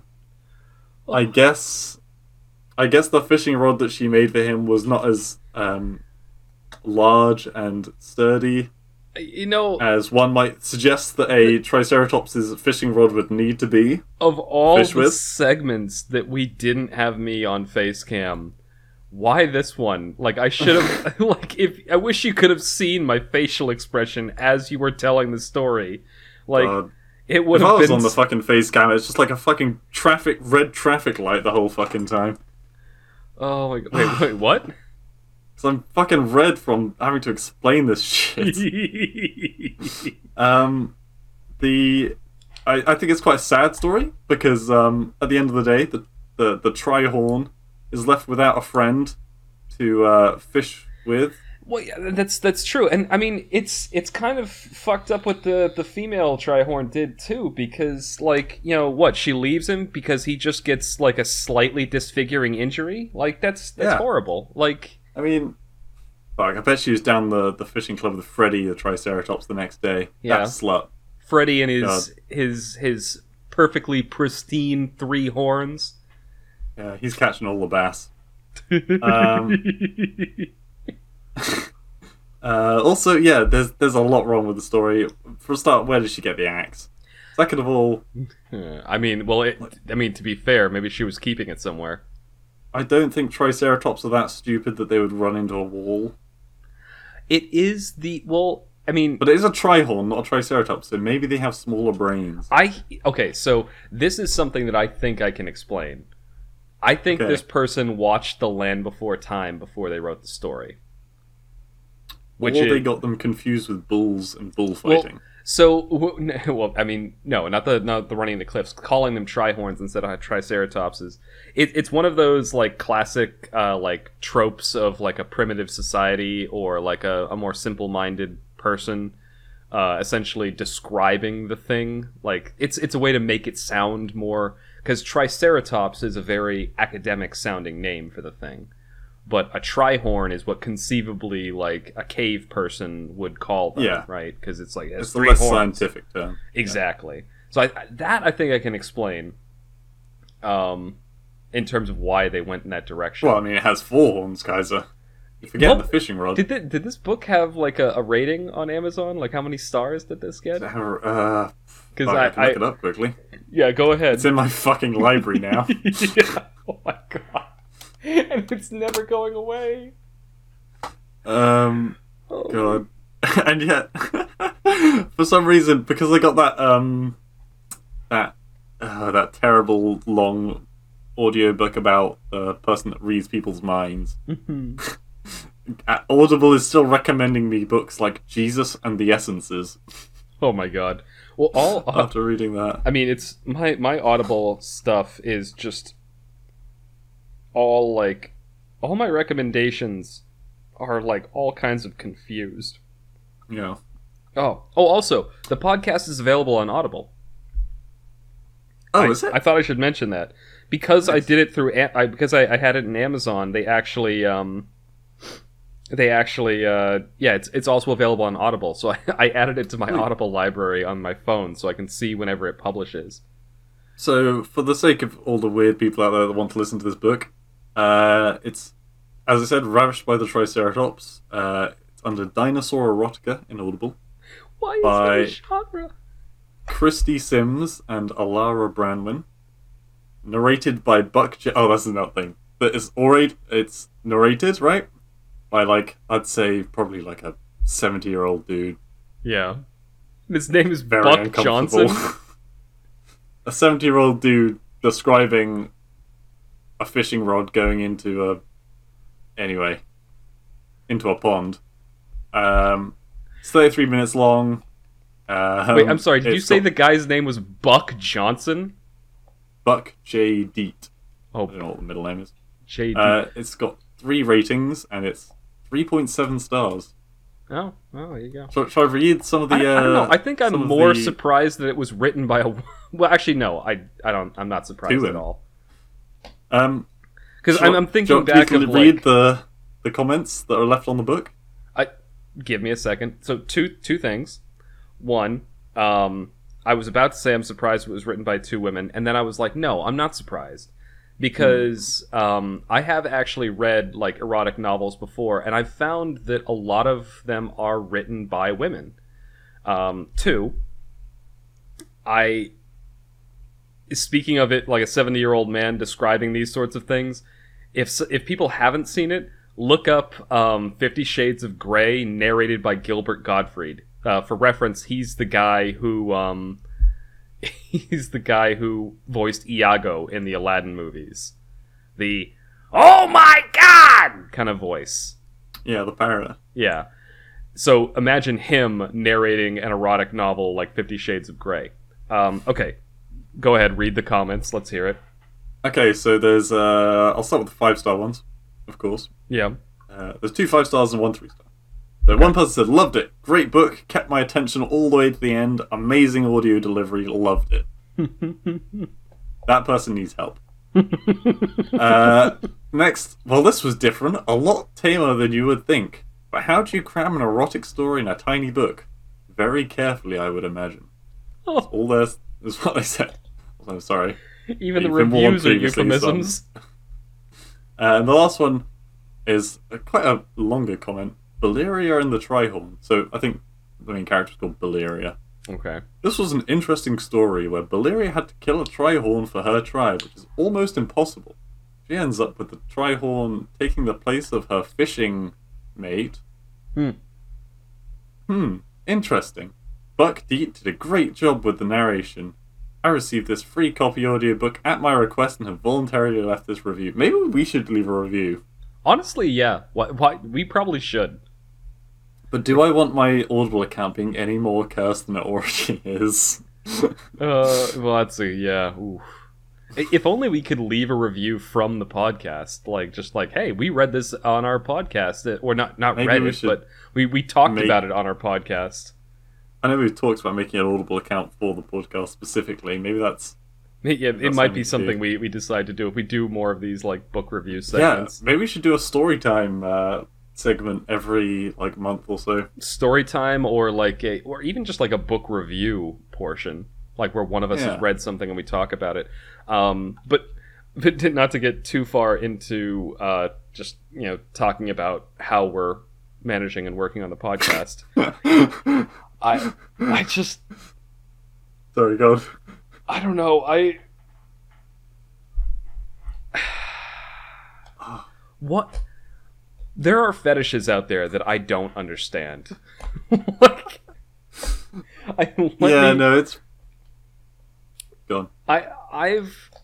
I consider myself well traveled in the areas of looking at that sort of thing, just mainly out of curiosity, looking at the different sort of reading erotic manga mostly, and just looking at the different sorts of scenarios, fetishes, and things that people put into those. This is one that I never thought would actually have it has its own category on Amazon. What? Yep.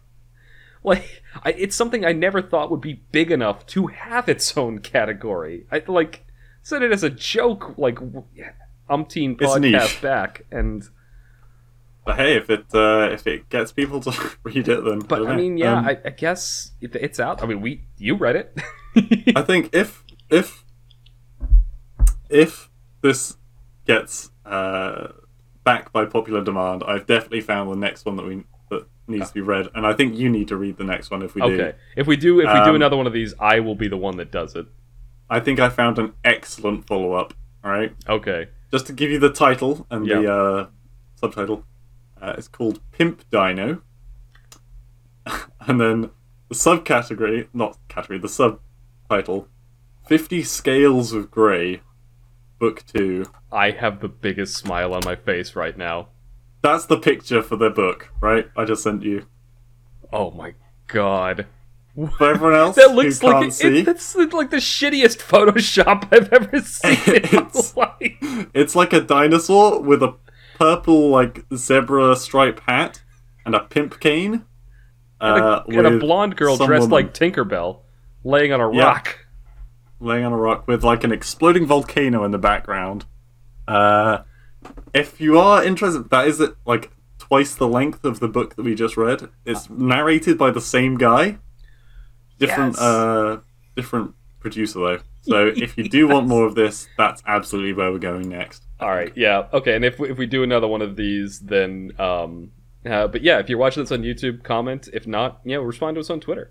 tell us to do more of these. But if you know us personally, just message us. But the next one of these, I will bite the bullet, and I will be the person who listens to it. And hopefully we'll have an account set up for TMZ podcast on Audible, so we can leave a comment. I didn't. Sorry, I didn't mean to interrupt you there. No, you got it. I finished.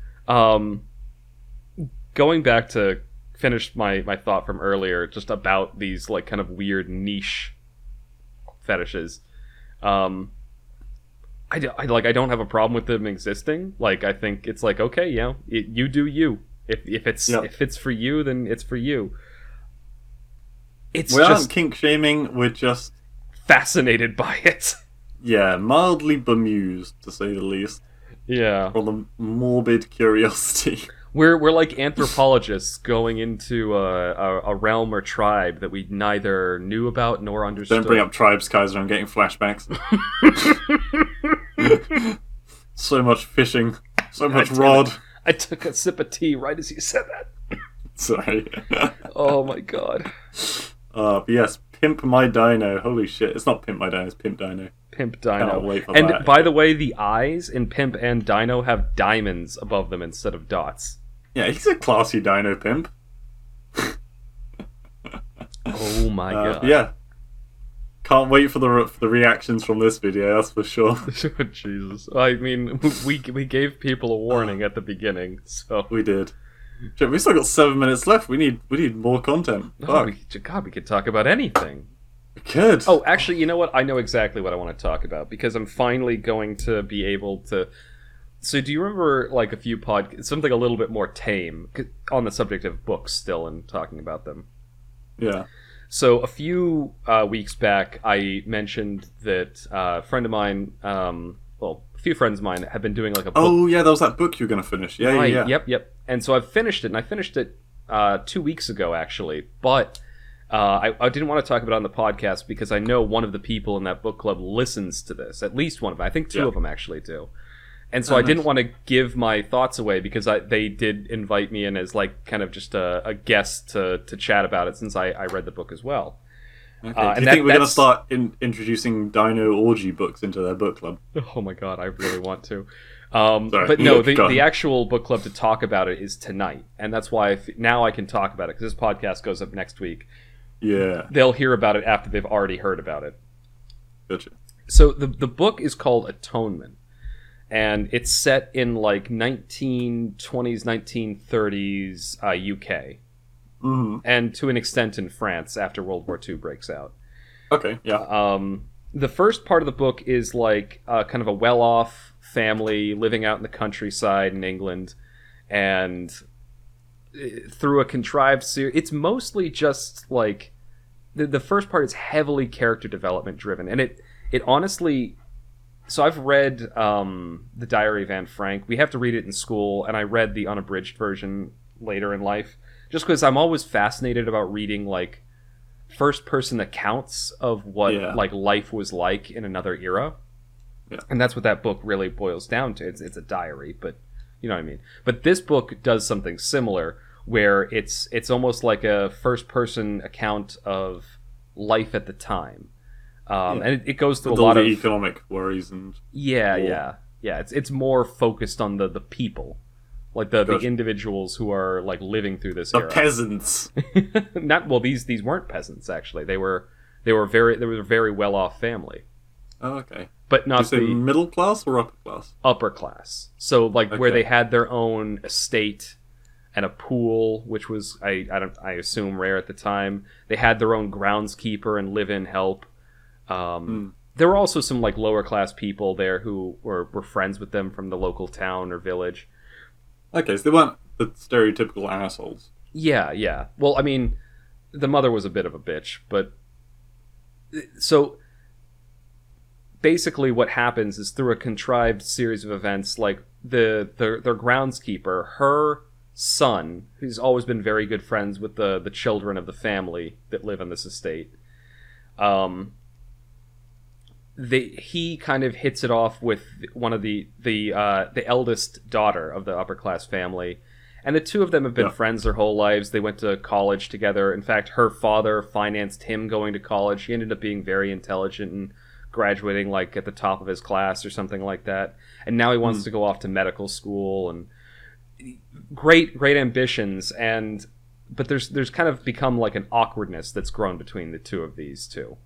They're both in like their early 20s, and essentially they're both slowly coming to the realization that they actually have feelings for each other. It's a cute little romance, but the thing is, they also have a younger sister who is probably the worst human being in existence.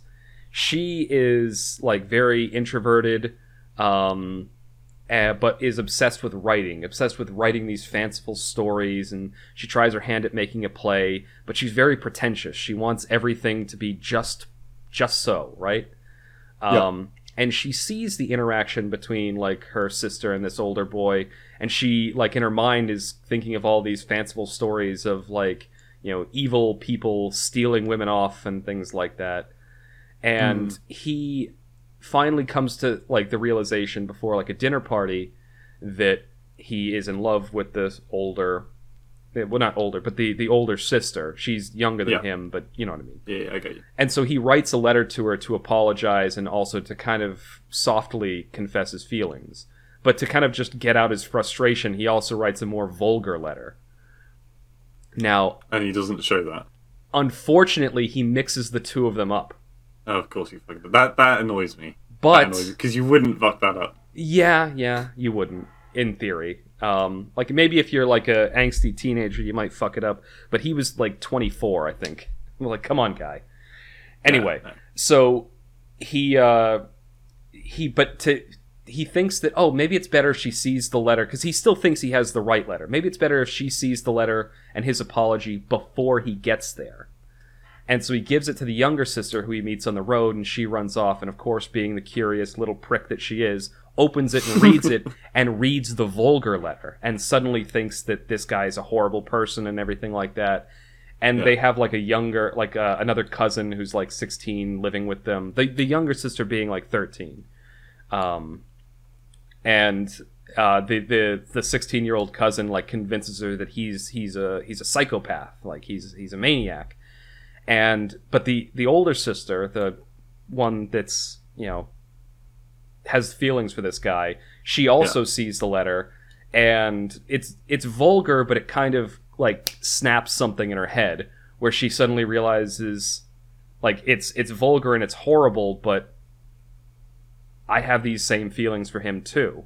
Like it's a smutty thing, not a disgusting. Yeah, it's not like a horrible, like, oh fuck you, you're horrible. It was more of a just like, you know, I want to go fishing intense with you. Feelings, yeah, thank you. To use your metaphor from earlier. Yes, I would like to catch cod together. And so they meet in the front entryway, and the two of them, like, there's not really much words exchanged between them, but they kind of go off to a quiet place in the house, and they go fishing. Fish, yeah. Yeah. And this metaphor is never going away. I'm feeling it right now. And that happens, but the younger sister walks in on them at the end of the event. Oh dear. And so now her fears are confirmed. She doesn't see his mackerel, does she? No. But she sees in the darkness them kind of pushed up in a corner, and in her mind, he's assaulting her, right? Right, okay, yeah. She doesn't have the full like idea of what this interaction is, but she thinks of it like it's clearly a violent act, right? In her mind. Yeah. And so later in the night, the cousin, the 16-year-old cousin, actually does get assaulted by another person in the dark, and the younger sister comes on her just as that event is ending, and she makes the... Does what on her? Comes upon her, did you say? Yeah, comes upon her. Okay. Like right as the event is ending, and then sees kind of a large male figure leaving, and she jumps to the conclusion that it's this So it's guy, the same guy. and Yeah, then okay. swears to it. In her mind, she knows it's him. She didn't see his face. She didn't see anything that would distinguish just a male figure leaving. And Okay. she basically levels a false accusation against this guy and is so adamant that this is what happened, he ends up going to prison. Right. Okay. And then in the second half of the book, he's over in France fighting in World War II, having negotiated early release because to join the infantry. And Yeah. it's revealed that still happens these days. yeah, and it's revealed in these chapters that he's kept in connection with the girl that he had feelings for, and she never believed any of it. She thinks her sister was just being silly, which she was. So being so silly that it ruined her friend's life. Yeah. And so she's kept in correspondence with him. When he gets out for the infantry, they finally see each other again, and they embrace and kiss, and it's a very sweet scene. But then soon enough, he's sent off to war. And the war happens. I won't Is go this into World War II or? World War II, so we're talking 1930s. And I won't go into too great a detail about what exactly happens, but essentially, the younger girl, when she grows up, finally realizes her mistake and what she did wrong, and is trying to find redemption for it. Tragically, that never happens. The guy dies of a infection from a shrapnel wound over in France, and her sister dies in bombing in London.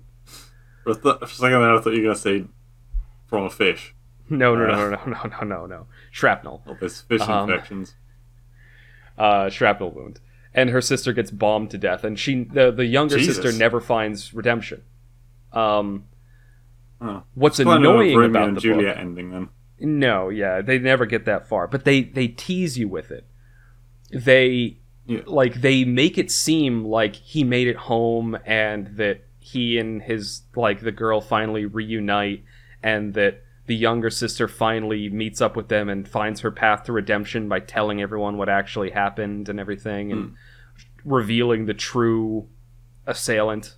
To use Does the younger sister? Sorry. Go on. Is the younger sister what? I was going to say, does the younger sister go out and do anything with her life after the fact? She becomes a novelist. Okay. And she writes a quote-unquote fictional account of everything that happened, changing just enough details and names to not be liable, because it turns out that the guy who actually performed the assault went on to become a lord. And so the legal mechanism behind him would not allow her to actually say what happened, because, would have been slander. Basically, she just ended up profiteering from her sister and... Yes. She is a shitty person in the beginning of the book, realizes she's a shitty person in the middle of the book, then does because nothing she's a about it. coward, she does nothing about it and profiteers off the misery of her dead sibling and her boyfriend, which she sent away for a crime he didn't commit. Because there was two ways I thought that could have ended, which would have been better, which were both extremes, which are A, she either goes out and does something right and decides to help people in similar circumstances or help in the war effort or something, which he kind of stood for. Or alternatively, she goes super angry and starts trying to tear down everything that he was a part of. And I think both of them would have been better endings from the sound of it. No, she ends up being just a milquetoast coward who writes books about what quote-unquote happened. And in the books, she's a little bit more of a hero. Oh, So really? she finds redemption by writing fan fiction about a time where she found redemption. She alters history, yeah. It is honestly so. I like the story, but I also like very depressing stories. I'm a fan of kind of the darker, more depressing kind of narratives. They cheer me up. Yeah. The story up to that point sounded pretty good. It was part one of the book was very interesting. I loved the period descriptions and the way they described the characters and the environment and the social structures and everything. I thought that was all very well done, and they switched perspectives very well. Even the second part was pretty good, but it was in the end where they finally revealed that he didn't make it home, her sister died, and the younger one never found redemption and ended up just profiting off the misery of the other two. Yeah. Based on your... Sorry, I thought you finished. No. But the final thoughts on that, it's just... It is a very bittersweet and tragic ending, but the character who, quote-unquote, found atonement, the title of the book, never does. She's just a shithead from beginning to end. Based on your pretty strong knowledge of the period, would you say it was, like, historically accurate? Yes. Okay. They actually put a large emphasis on historical... Like, the third part of the book takes place in a London hospital that's getting ready to receive war casualties, and they go into great detail about the training the nursing staff had to get through, and how medical procedures were. In the beginning of the book, they actually do a very good job describing and replicating what the social structure was like, how people would have talked and interacted. I found it to be very... And even the war bits in France, talking about the supply chains and the chain of command, how soldiers interacted and dealt with each other, it was all very... I found it... I found it all to be very historically accurate. Did it talk about, the Wall Street crash and stuff? No, it really focused more on the people. Okay. I mean, because that would, massively affect the economy, and so a lot of the people, so I wondered if that had a influence over their decisions. It would, but it mostly focused on, so this was after the Wall Street crash happened. So the book starts and opens in the mid-1930s, in the lead up to I think you said it went from 20 to 30s. I thought 20s at first, and then I was going back in my head, I'm like, no, it actually didn't. So it started in the early to mid 30s, and then concluded in the middle of World War II, and then in the middle of World War II. So the so it wasn't very big time period then. No. The whole book takes place within the span of maybe 5 to 8 years. Gotcha. And it skips several years right in the middle. Yeah. I think it skips... Oh, yeah, I suppose when they all go separate ways and do things, yeah. Yeah, it skips that whole time period from when he gets arrested all the way until the war starts. And his interaction in the war, he was part of the first expeditionary force into France, and most of his chapter is him and his troop making their way back to Dunkirk. Oh, okay. So it talks about his life in, does he send letters home, or does yes, he talk about does. his actual... It does talk about the letters back and forth, that's cool. And the breakdown of the supply chain and the mail to get the letters back and forth. Yeah, sounds interesting. Honestly, the book was quite good. It was surprisingly good. But the ending... So my friend that told me to read this book absolutely hated and despised the ending. Oh, I'm glad. I'm glad we're on the same page. I didn't despise the ending, but I think it reinforced my opinion that the younger sister was a horrible person. Yeah. I think just she was, from start to finish, a terrible person. And I think she was a terrible person not out of malice, but out of ignorance and cowardice. Yeah. If that makes sense. Yeah, I mean, I assume the book doesn't try and paint her in a good light. It honestly does a very good job painting everyone in a neutral light. Okay, that's good. That was... Kudos to the writer. This person was able to... you never had a strong feeling that anyone was trying to be shown as good or evil. They all came across very neutral. And it was up to you as the reader to go, all right, this person's a bad person or this person's a good person, and make your own conclusions as to why. Gotcha. Well, cool. Got any final thoughts on it? Well written, bittersweet ending, compelling characters, and a shithead narrator. In the form of that one kid. Yeah, that's it. It's worth a read if that sounds like your cup of tea. It's definitely more focused on character and story than it is on the wider world. It's definitely like a zoomed in focus on people rather than like a more macro focus. So not my normal type of book, but I enjoyed it. I think we've already got your final thoughts on the book you read, so... Well, yeah, we don't need to get back into that. I feel like it's been a nice calm down after that. Yeah. All right, let's end it there then. Yep. All right, this is going to be the end of episode 24 of the TMCJ podcast. Hopefully you've enjoyed it, and let us know if you want us to do more of these book discussions. But until then, thank you for listening, and hopefully you'll tune in again next week.